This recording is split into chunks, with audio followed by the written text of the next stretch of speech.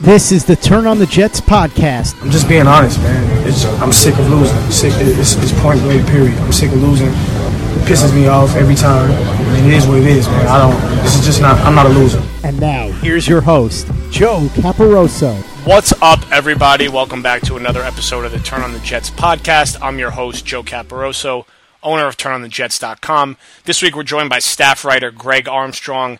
We're going to talk about where this New York Jets season ranks in terms of most frustrating seasons in their recent history. Greg is one of our younger writers. He's 24. I'm 31. So this is really this is our first prolonged stretch of Jets incompetence. We were a bit spoiled when we were growing up. Greg in particular, who's technically in a different generation than me, I think has its categorized these days. And then towards the back half of the podcast, we're going to talk about prospective head coaching candidates for the Jets in 2019, since it is a foregone conclusion at this point that Todd Bowles will not be back. Greg, thank you for joining us. Thank you for having me, Joe. So for those of you who don't know, and you should know, Greg runs our Instagram day to day. Go follow it. Turn on the Jets _Instagram _IG. Greg also writes our weekly report card and has pinched it on this podcast a few times. So Greg, you're 24. I'm 31. Yep. I've written about this a decent amount of times.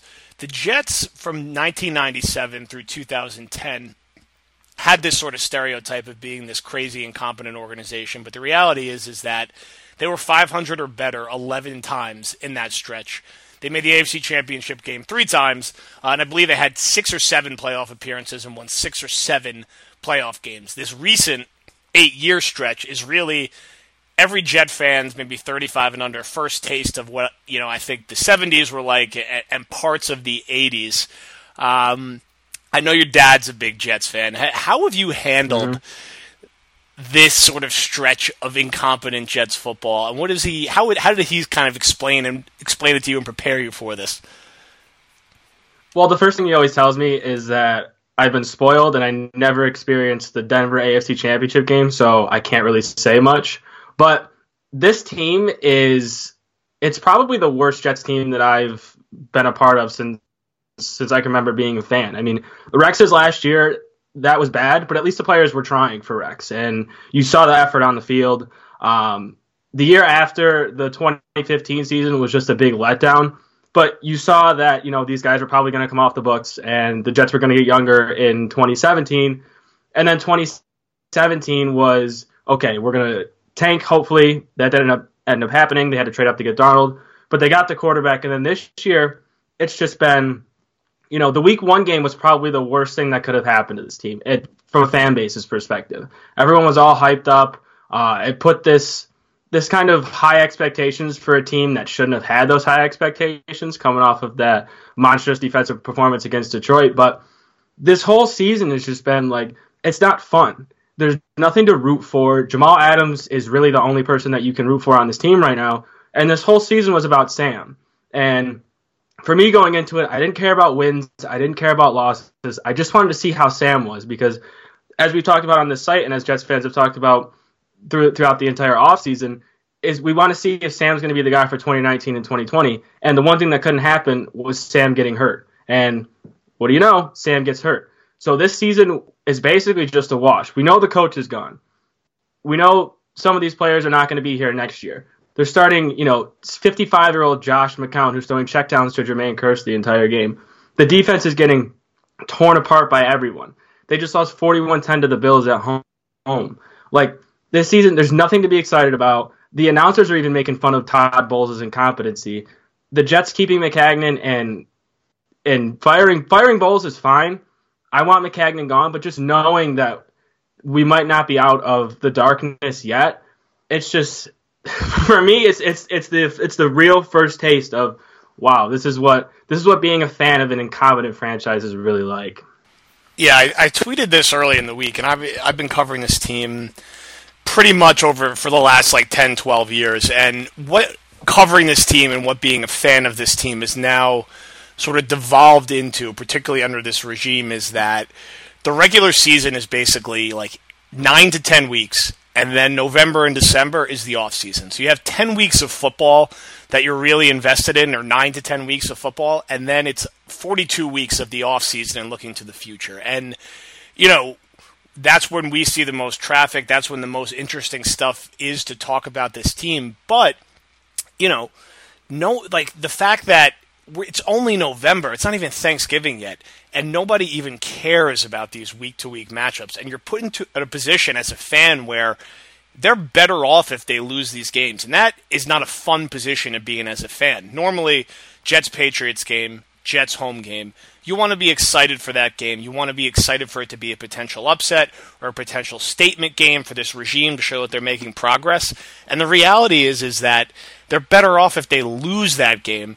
And you're watching guys like McCown and Kearse, and it was the same thing kind of last year as well. It's like, why do I care about these guys and how they're playing? And to have to go through that last year, fine, it's one season. I get we've been really bad. But for this year, to now turn into that two, because of Darnold's injuries, because of the general incompetence of the coaching and of the front office, that's a long time for fans to have to root against their team and have such meaningless games in November and December where you got to look at the draft standings instead of the playoff standings. And 2016 really quickly devolved into that too, because they started out 1-5, so the season was basically over before it started.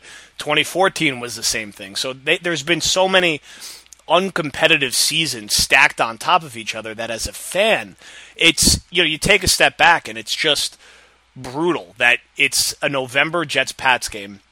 There's nothing but Patriot fans there. There's no home field advantage. There's maybe 3 to 5 players on the team who are going to be long-term impact guys, and I wrote about this week. There's this weird perception, and a lot of people on the beat have been pushing it, and I think why they haven't been pushing on Maccagnan, that there's this big, strong foundation or nucleus in place. There isn't. There's no Pro Bowl offensive linemen. There's no pass rushers. There are a couple supporting pieces as playmakers, but they're supporting pieces, and they haven't been consistent or healthy, and no one's a bigger fan of Quincy Enunwa or Robbie Anderson than me. And then you have a really good safety, Jamal Adams, who's fun to watch, but he's a safety, and there's limited impact sometimes week to week in that. And then you have Darnold, who every fan has a right to be excited about, but he's not even playing right now, and we're getting mixed messages as to whether he's even healthy enough to play. So I feel like he's definitely not playing against Tennessee. This could be wrong. We're recording this Tuesday. We'll publish it Thursday. But the fact that the Jets released a report on this past Sunday basically setting the expectation that he probably wouldn't play seems to me that he won't. Obviously, if Darnold plays, the main thing to watch this last 4 or 5 games is, did he make progress? Did he protect the football? Is he playing well? Outside of that, what else is there to watch for? What else are you looking for? I think it could kind of be summed up as you want Darnold to play well the last 5 games, and you want the Jets to lose out. And I say that because you want a higher draft pick, and you want pressure on the front office to also be pushed out with the coaching staff. What do you think? Yeah, I mean, the entire season was just about, if they win, okay, cool. If they lose, you're not too mad about it. You just want to see progression from Darnold. As for what I'm watching the entire rest of the season, I texted my friend this Sunday. I would pay, $5-10 a game just to have a camera on Jamal Adams, because he's the most electric player on this Jets team right now. And it's not even just the stuff that you see on the broadcast. My friend texted me at the games of the stuff after the snap is just, it's hilarious. He's pointing at guys, he's jawing at guys. I mean, but that's really it. When you look at this roster, you're the most reasonable Jets fan that I know. It's probably just Sam and Jamal Adams going to be on this roster, let's say 2020, no? Yeah. I mean, I don't think that's an exaggeration. I think it's that the cupboard, it's really like that, like bare. It's like Adams and Darnold, like that's your foundation. I don't know these other. There's a few other pieces. I think maybe they could be supporting pieces, but nothing that concrete. Yeah, and I mean, I think the fans. Like, the big topic now is Leonard Williams, and will they re-sign him? I know there's been some chatter on Jets Twitter about should they trade him. I honestly would be okay if they traded him for a second-round pick. I mean, you picked him at 6. Yeah, he's not this, world beater at 6, but he's also, we've talked about it. We pointed it out on the site. There's so many games where he's just a 0, and you can't have that from a number 6 pick in the draft. But yeah, moving forward, this team... I'm as big as Quincy Enunwa fan as you. they need to start drawing things up besides just screenplays. And the Jets, for guys that are losing their jobs, 99% losing their jobs, and Todd Bowles and probably Jeremy Bates, why are you not drawing plays up downfield? Why are you not trying to do these exotic packages on offense? Why are you just continuing to run out Eric Tomlinson and Jermaine Kearse and, put Robbie Anderson on the outside and throw it to him one time a game, and if he drops it, don't throw it to him again? It's mind-boggling. Deontay Burnett is inactive. For what reason? We don't know. And we're not going to get it out of Bowles either. It's just going to be the same old, we're going to play the guys who give us the best chance to win. And that's fine, but draw something up differently. I'm sick and tired of seeing the same, dink and dunk offense where we're throwing it out at 3rd and 7 to Jermaine Kearse for 5 yards. What does that do? The Pats game was a perfect example. You're down. You're playing against a Pats team that you really don't have any business being in the game in. It's 10-10 at halftime. Why not just come out firing in the second half? Instead, you're running up the middle with Isaiah Crowell. You're getting yourself some 3rd and long. Jeremy Bates, you don't have a lot to work with. Okay, that's fine. When you watch these other teams, we saw it last week with the Rams and the Chiefs. It looks like they're playing a completely different sport than the Jets, and then they're in the same professional league that they're in. It's mind-boggling. I want to see, just give me something to tune into every Sunday. I don't care if they lose. I really don't at this point. Give me something to get excited for. The Pats game every year is the big game on the schedule. Usually not towards the end of the season because the Jets are usually out of it and it's meaningless.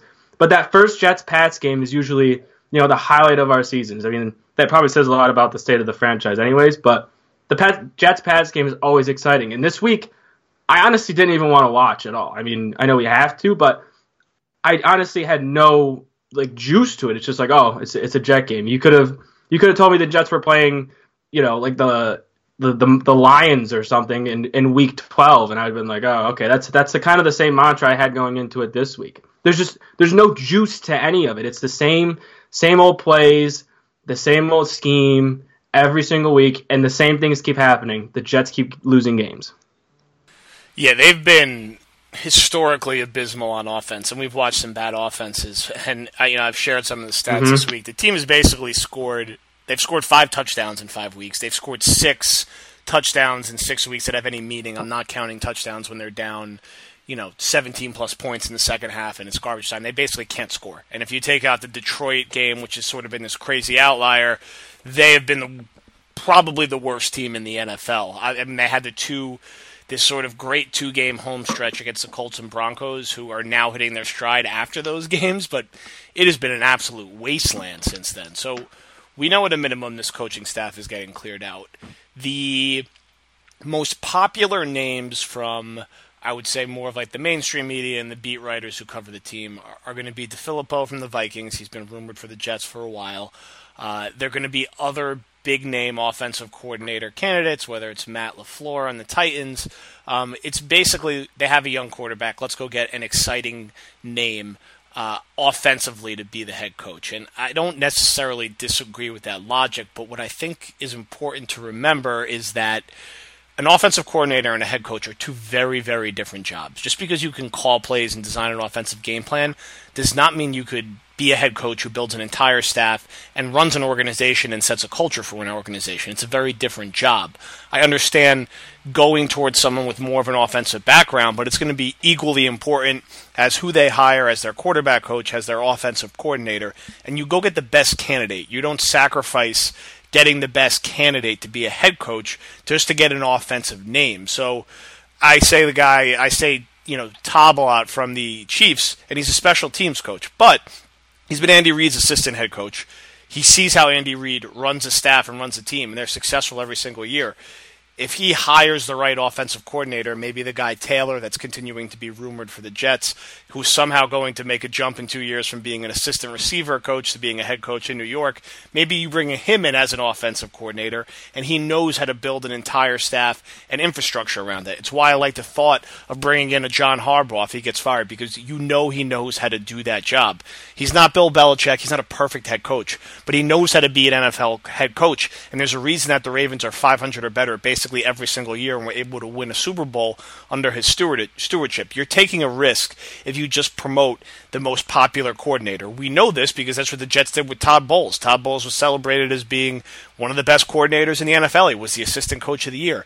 It's a different job to be a head coach and to hire your own coordinators and build your own staff. So I hope the Jets look at the college level on guys who are head coaches. I hope they're serious bidders for Harbaugh if he's out there.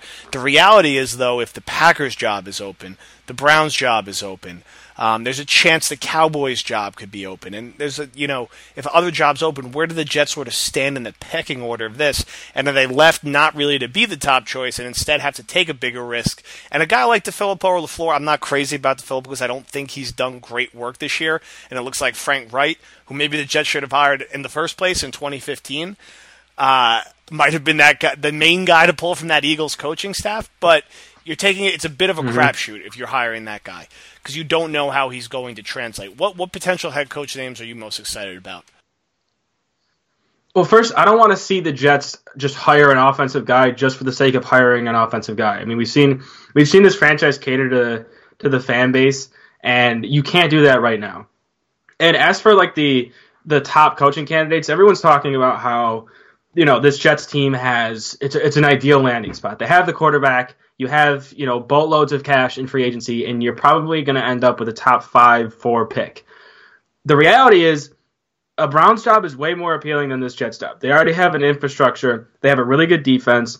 They have weapons on offense, and they have the quarterback. So that's already in place. This Jets team does not have that. Like we talked about earlier, they probably have 1, 2, maybe 3 guys that you're very comfortable with keeping on this roster long term.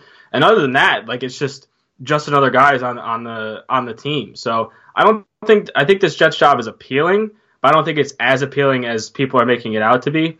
As for head coaches, yeah, I think Harbaugh is at the top of the list. We've seen him do it. We've seen him be an NFL head coach. We saw him win a Super Bowl with the Ravens. He's probably the most stable guy that's going to come onto the market. And I think he would bring that kind of culture to the Jets that they need. As for, I'm really big on Cliff Kingsbury. I think that what he did with Mayfield and what he did with Mahomes, while that's in the Big 12 and defenses, it's basically like 7-on-7, his play calling is very innovative. And with a guy like Darnold and the amount of, traits that he has, I think he could really bring a lot out of it. Now the question is, can he hire the right guys to bring on defense? We don't know. But he has head coaching experience. He's not just this offensive coordinator from the Big 12 that's, coming into that just got fired and is going to come into the NFL and make a big splash. He has the head coaching experience, so he has experience hiring guys. So those would be probably my top 2 guys at this point. I just want this Jets team to really, settle down, dive in, and make a rational coaching change. I don't want them to hire a Charlie Casserly or hire these other people to make the decision for them. They need to really just buckle down, tune out all the fan noise, and really sit down, do a self-evaluation of this roster and a self-evaluation of where they see themselves in 2 or 3 years, and really bring in a guy that can get the most out of this roster moving forward. I think it's fair. And I mean, I think I just want the Jets to think a little outside the box and not go for all the expected names and not be in that situation where they're stuck getting their 3rd or 4th preference. And that's happened with a lot of their recent searches. People forget that, Chris Ballard and Ryan Pace turned down interviewing with the Jets. And before that, Idzik was like their 3rd or 4th choice. And really, McCagnon was like their 3rd or 4th choice, too, because the Jets sort of have this weird infrastructure in place with how they go about making these hires. And I worry that they're going to constrain themselves by forcing a head coach to come work with a front office that's already on a shorter schedule because they haven't made the playoffs the first 4 years. So in my mind, if you're going to make the changes, just clean it out. I think that helps your overall search. And I hope that they look at people who are being more innovative. They look towards people who are tapped in to the college game and how that type of offense is evolving into the NFL, and people who are more plugged in to scouting and having a beat on the type of players that you're going to want to add. Don't necessarily feel like you have to just go hire the most popular offensive coordinator at the end of the year. Maybe that ends up being the right hire. I just want there to be a wider net cast in that and the Jets to do more due diligence. And, as for these last 5 weeks, I hope Darnold plays against the Titans. It seems like he's healthy enough to play, so I don't know what the weight is. You want him to play well. You want him to show progress. You want the offense to show signs of life. Candidly, you want him to be able to beat Josh Allen head-to-head in the game against Buffalo, although that's going to hurt draft position. It's probably unrealistic. Maybe it's not unrealistic, to be candid. This team actually might be that bad to expect them to lose out and lose 10 straight games to end the season. Usually an NFL team will find a way to stumble into a win or two. I don't think it's happening in Tennessee this week, with or without Darnold. The Titans are basically playing for their lives. The Jets have been an awful road team under Bowles. I think going to Buffalo is also pretty tough, although that's probably the most quote-unquote winnable game left on their schedule. Then you come home for Houston and Green Bay. Houston's won 8 in a row. Deshaun Watson's lighting it up. Green Bay's actually been pretty crappy this year. I don't know what they got going on over there, but maybe that's the kind of game you could steal. And then, of course, you close with New England, who probably will have something to play for, and that game is up in New England. So I think absolute best case scenario, this team finishes 5-11 for the third straight year in a row. I think 3-13 is on the table. 4-12 is probably where they settle in, and that could be the third pick, it could be the fifth pick, or we could be right back at the sixth pick. Where do you project this final record ending up? Yeah, I mean, I'm kind of along the same lines of, I think Buffalo is really the only winnable game left on the schedule, and it sucks that that's in Buffalo because the Jets do not play well there. I mean, I know all too well that they do not play well there. Gun to my head, I probably say 4-12, but for me, it's if you win games with McCown, it's terrible. I do not want to see that. If you win games with Darnold, I'm okay with sliding a few positions back. As bad as that sounds, and as hurt as some fans are going to see us maybe end up with a 6th or 7th pick, I'd rather win some games with Darnold at the end of the year and see him progress and be like, oh, okay, this is legit the guy that's going to be here and can take us to the next level, than, win these games with McCown throwing for 40 times and, Kearse having 2 touchdowns because that's all he targets. So if I had to say, I'd probably say 4-12, just like you said. The ball bounces weird ways in some games. The only winnable game I like on this schedule is Buffalo, and even that is, 50-50 going into Buffalo. These are not good times. Mm-hmm. We will plow through on these last 5 weeks here, as we always do. We're certainly well practiced in doing that here at TOJ. I think a lot of what we're going to talk about in the remaining articles and podcasts are going to be looking forward to head coaching candidates, potential GM candidates, the NFL draft, of course. I think you got a mock draft coming out tomorrow as well. Talking free agency like we did on the Le'Veon Bell podcast and looking at other potential targets there, because really this needs to be built from scratch again, and we're kind of back where we were 4 years ago with no playoff appearances to show for it. So there's a lot to be done this offseason. We got Jets-Titans this week. It sounds like Sam Darnold probably will not play. Beyond that, the Jets should be relatively healthy. Marcus May and James Carpenter may be still sort of game-time decisions, but beyond that, they should be pretty healthy. We should see Anderson and Anua continuing to play throughout the rest of the season.